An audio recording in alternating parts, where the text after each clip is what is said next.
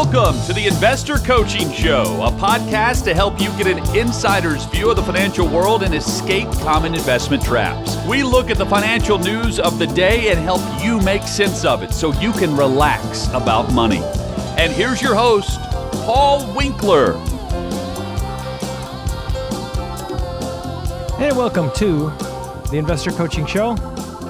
Paul Winkler, talking about the world of money and investing.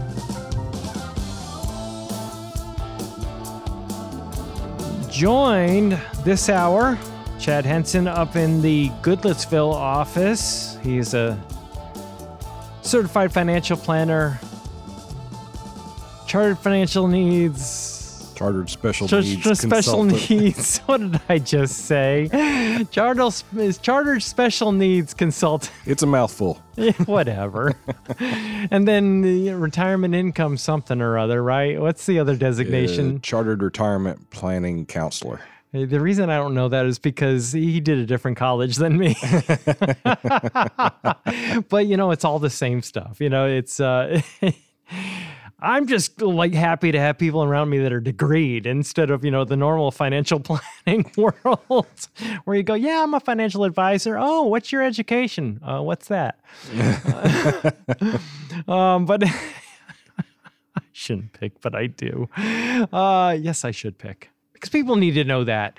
People really need to know that the level of education is not what it should be in this industry. But anyway, Chad, I want to bring you on because I saw this article and CNBC, and this blew my mind. 1 in 4 adults in the United States lives with a disability. Very true. 1 in 4. And it said, having a financial plan to address care is critical was the title of the article. And it was just talking about, this study that was done where they found that more than half the caregivers of loved ones with disabilities had little time to prepare before assuming responsibility. Correct. Oh, by the way, Here we go. You got to take care of this person, and good luck. Is there any planning in place for it? Well, no. Yeah, because we just thought we'd live forever. And, right, yeah, true. So let's talk a little bit about that. Special needs type of planning. You were the guy in the classroom. I always love to tell this story. Chad knows where I'm going. There was a guy teaching the class, and he was having people in the classroom raise their hand if they had a special needs child. And just about everybody's hands went up in the room. Chad's was one of the hands that did not go up because he actually went through the education without having any particular reason other than just wanting to love on people and take care of them to go through that. And this guy was saying, thank you for caring about our kids. I thought it was just an awesome story. So let's talk a little bit about special needs planning, kind of what is it, and, who needs to, 1 in 4, that's a huge deal. Yeah, I think, the society that we live in now, years and years and years ago, it was a, kind of a social status. It was a stigma. Nobody, wanted to admit that there was, any type of issue and all. And I think that now it's more recognized and acceptable. It's not shamed upon because it's not anyone's fault. You can't help what happens to you in life or what you're born with. Well, Chad, I remember when I was in the JCs, and it was kind of like the junior chamber type of a thing. Yeah. You know what I'm talking about? And one of the things that we did was we actually worked with one of the schools in town that worked with disabled kids. Mm-hmm. And the saddest thing that got me is how these kids were hidden away and nobody to really care for them. Exactly. It was gut-wrenching. Yeah. And, you talk about that, but I remember it was Jordan Peterson, the psychologist, actually talking about people with a level of IQ. Now, IQ is not everything. Sometimes IQ can be, people put themselves on a pedestal because they have a high IQ, but they can't tie their shoes, right? But, the point is that he talked about that there's a level of IQ that is low enough where even the military doesn't want somebody because they could become a danger to other people. Right. So there are all kinds of disabilities that might be mental, they might be physical, psychological, all kinds of things. So, sure. Yeah, it's a hidden group. And now at least we can talk about it. And in some ways, we've advanced in that particular way. But when you have a parent that has a child that is dependent upon them constantly, and that parent is not getting any younger, Right. what kind of planning and what are some of the first steps that you engage in when working with such a couple? So the biggest difference in planning is that most people who, don't have a special needs situation, whether it's, a child or even an adult, they're planning for their retirement and how that they're going to survive, not working and have enough income to be comfortable and all. The biggest difference when you're dealing with special needs is you're not only now planning for your future, you also have to be planning for, the child or adult that you're a caretaker for their disability, for their lifetime, because like you said, you're not getting any younger. And we all know, accidents happen every day. You don't know when your time is going to come, and you have to have a plan in place to be able to provide and care for, those that you leave behind. Yeah, you might be thinking about a 30-year retirement, and that's what you're thinking about as far as my investments have to last 30 years. Right. And no, we're going, maybe we have to have this stuff last 60 years. Exactly. Yeah. Yeah, because every disability doesn't come along with a shortened life expectancy. Some of them do, but not all of them do. Right. So, it's my wife actually had a cousin that just passed away a couple of years ago, and she had Down syndrome and was, when she was born, the doctors were like, oh, she won't live, very long. She'll probably die, in her teens or 20s. She was 60-something when she passed away. Wow. And so, just because you're born with a disability or you have a disability occur to you during your lifetime, it's not necessarily a shortened life expectancy. So like you said, if I'm a parent of a child and I'm planning on a 30-year retirement, which gets me to my 90s or mid-90s or, whatever, I have to go beyond that, because my child may live to be 60. 70, and so if if they're not able to care for themselves, I have to have a plan in place that can, at least, help them along. There's lots of, I hesitate to say there's a lot of assistance, but there, are some government programs and things that offer assistance. We're way away from where we should be, but you can't, not have a plan and think that everything's just going to be okay, that somebody will take care of them.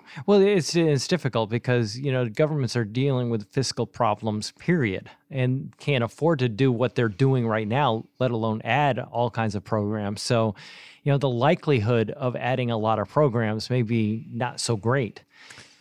That's true. We've not seen a lot of advancement in the government programs, keeping pace with, not just inflation, but, the cost and care of, children or adults with disabilities. They seem to be, we've brought it out. Like you said, it's, we used to hide them away, hide these people away, but, now they're not hidden, but yet there's nothing being done to really further their quality of life and being taken care of. Right. Well, yeah. And I wonder, we look around on TV and you see homelessness, and how many of those people were just people with parents that didn't have a plan. I don't know. Very well could be. Because there's a high percentage of them that have, some sort of mental illness, which is a disability. No question. So. I remember one lady in particular, and she would be in the middle of an intersection all the time, same intersection.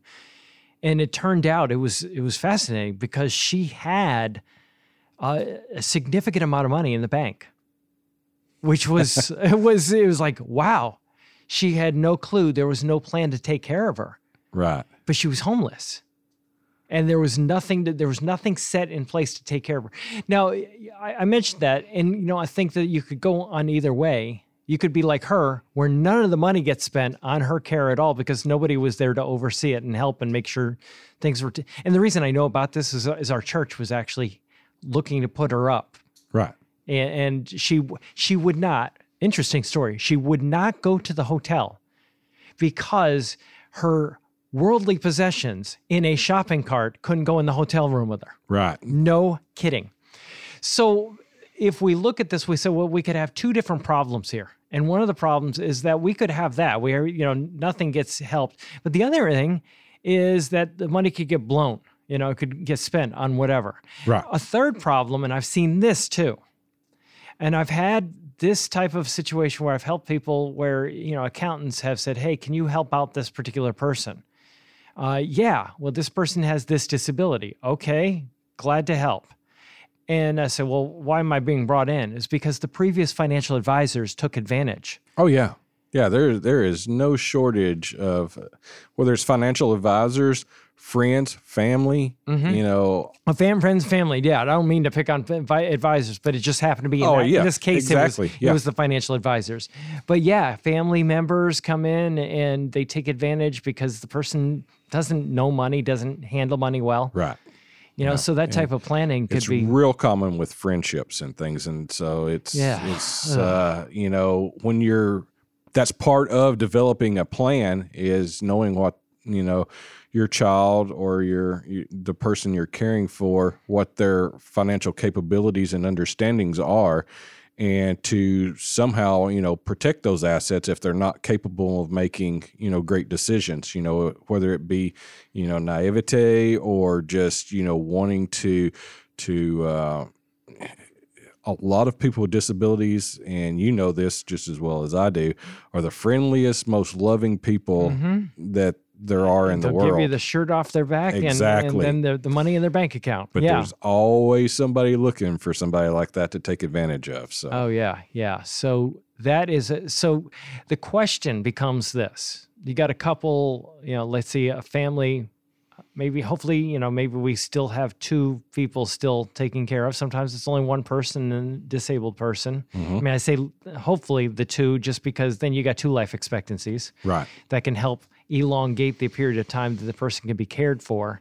But let's say that somebody like this comes in. Typically, how does a special needs planning session go? What does that look like? Yeah, the first thing, we need to know is what is the disability and what's the degree of the disability. Is it mental? Is it physical? Do they just have problems with decision making? All of those different things, make a factor in the decisions.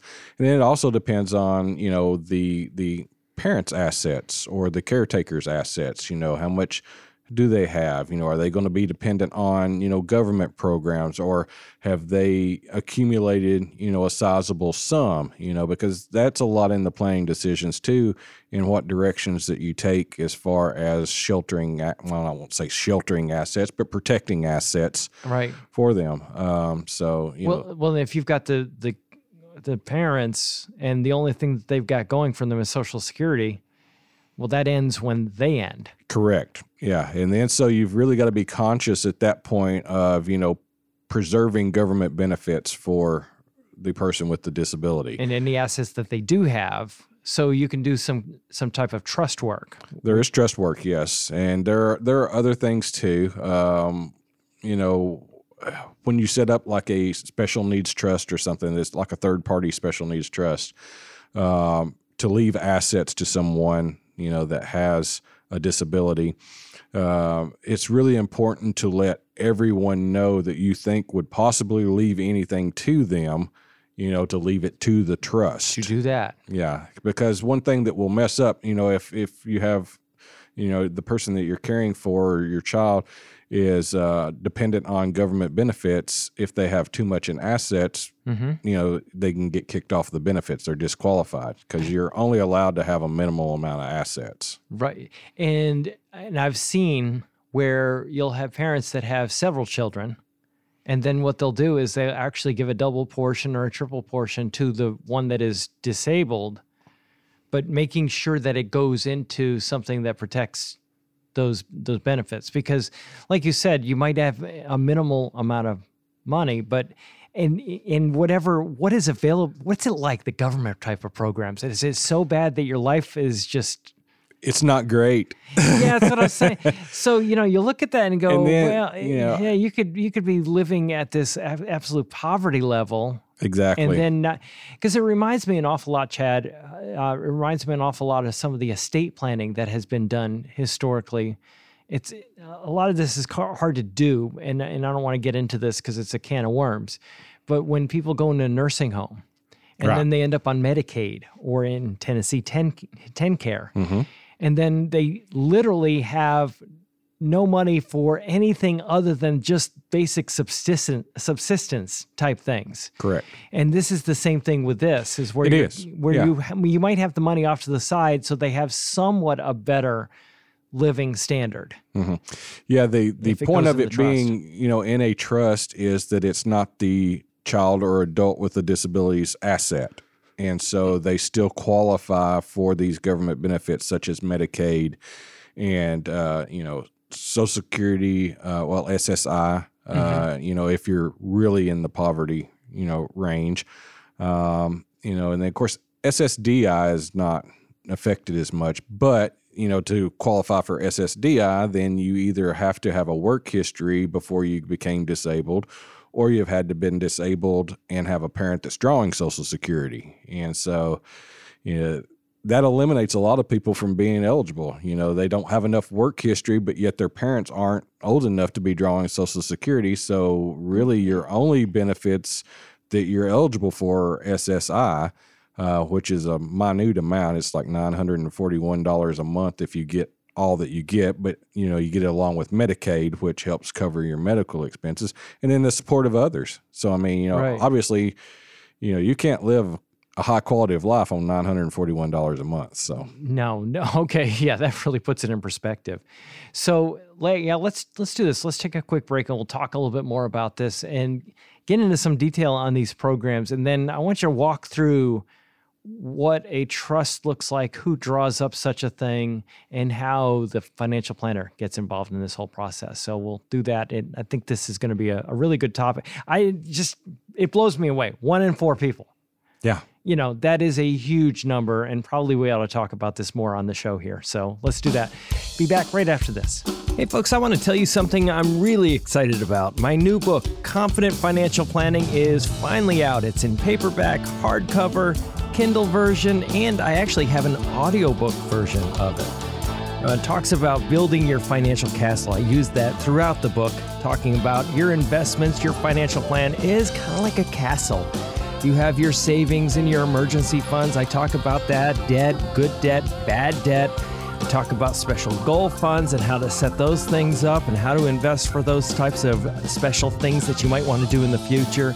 Types of retirement accounts, different types of taxation of investment accounts. Talk about real estate investing and pros and cons of that, how to project retirement assets, and your moat. That's how you protect your castle. It's the risk management aspect of a financial plan. If you want to find out more about that, you go to paulwinkler.com/book to get it. And hope you enjoy. All right. Paul Winkler, Chad Henson, talking about that little statistic that I gave earlier was eye-opening. The idea being that 1 in 4 people, disability, that is huge. And how do you plan for these people that can't take care of themselves or may not be able to take care of themselves completely or maybe only partially? We talked a little bit about SSDI. Chad, just kind of explain what SSDI is and how does that work? Okay, so threw out some acronyms there that people may not be familiar with, but SSDI is Social Security Disability Insurance.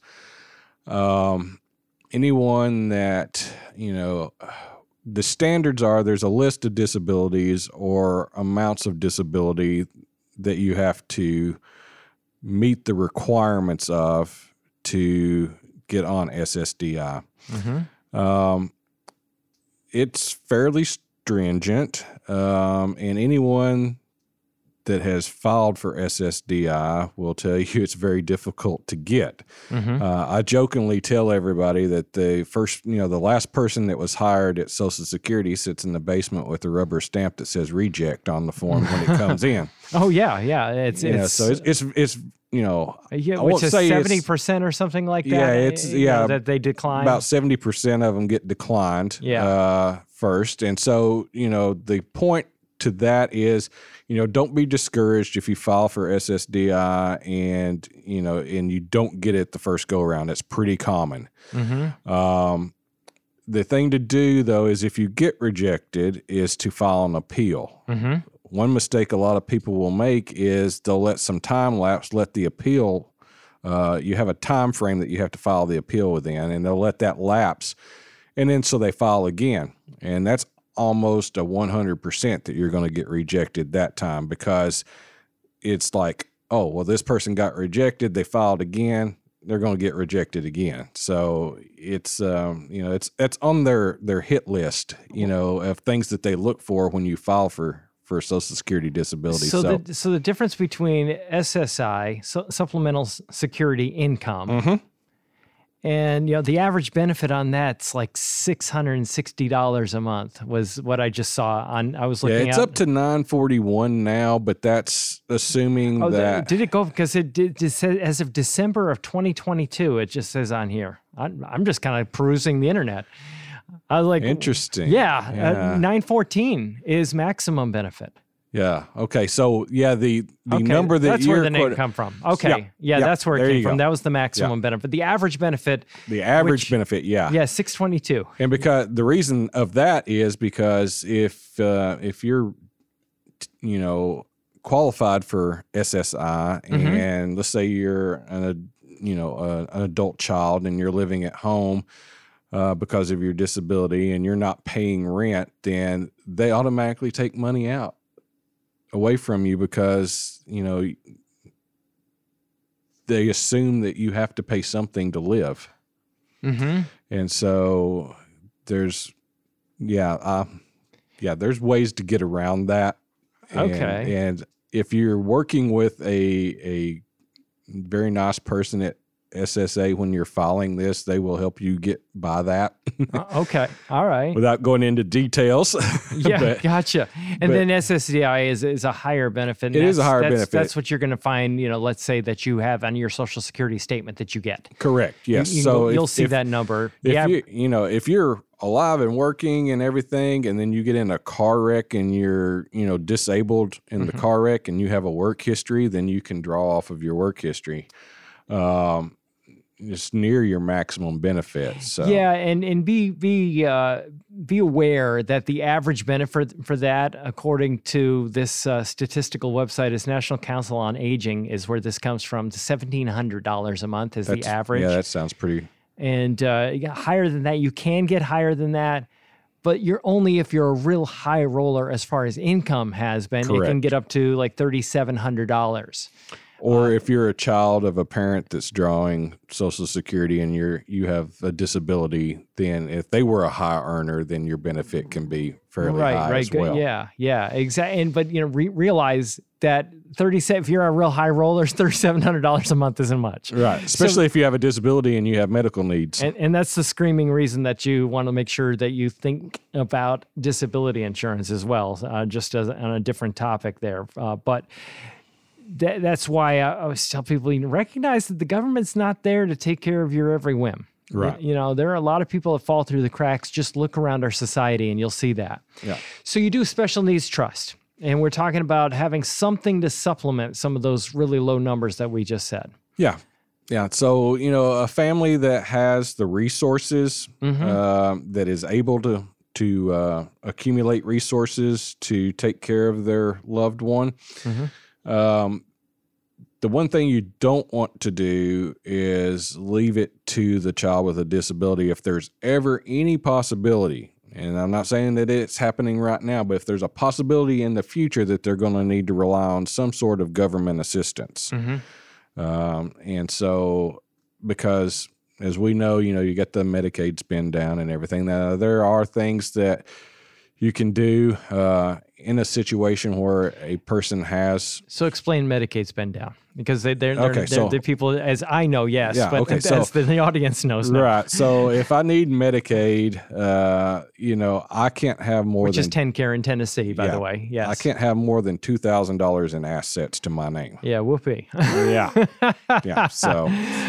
And, to get on Medicaid or TennCare in Tennessee, if you have assets in excess of that, you have to spend those assets down before you qualify for it. Mm-hmm. And so you can see that they're not going to allow you to have very much. But by leaving the assets, to your child in a trust, it is no longer the child's asset. Now, there are ways to work around. You have other options. So this might be for somebody that has a child, and they may end up in a nursing home themselves. Correct. Yeah. Is the point that you're making. Mm-hmm. Yeah. And if they end up in a nursing home, they could actually you can end up wiping out all of your assets. Right. And then all of a sudden now something happens to you. Yeah, the nursing home got paid, but the child is destitute, right? Yeah. And doesn't have you around. Well, you were in the nursing home. You may not have been taking care of them much when they're in the nursing home, but prior to that, yes. Yeah, it's a really tight rope to try to walk. It is. Because, like I said, earlier, I said you're not only planning for your life, you're planning for your loved one's life as well. And so it's in a situation like that, you have to have planned ahead of time. Because, a lot of times what you'll see, I won't say a lot of times, sometimes what you'll see is that people will fund these trusts with like a life insurance policy, like a last to die, life insurance policy. Let's do that. Let's take a break and we'll talk about what that is, because that may be an option for some people. And we don't sell life insurance, so it's not coming from a salesperson's perspective, by the way, I'm proud to say. Hey, this is Paul Winkler. Hope you enjoyed today's edition of the Investor Coaching Show. You want to learn more about what we do, go to our website, paulwinkler.com. You can watch some of the videos there, and if you're not already a client, you can set up a free initial consultation. Until next time, I'm Paul Winkler, reminding you that I believe that more educated investors are more confident investors, and confident investors are more successful investors. Have a great one. Advisory services offered through Paul Winkler, Inc., PWI, an investment advisor registered in the state of Tennessee. PWI does not provide tax or legal advice. Please consult your tax or legal advisor regarding your particular situation. This information is provided for informational purposes only and should not be construed to be a solicitation for the purchase or sale of any securities.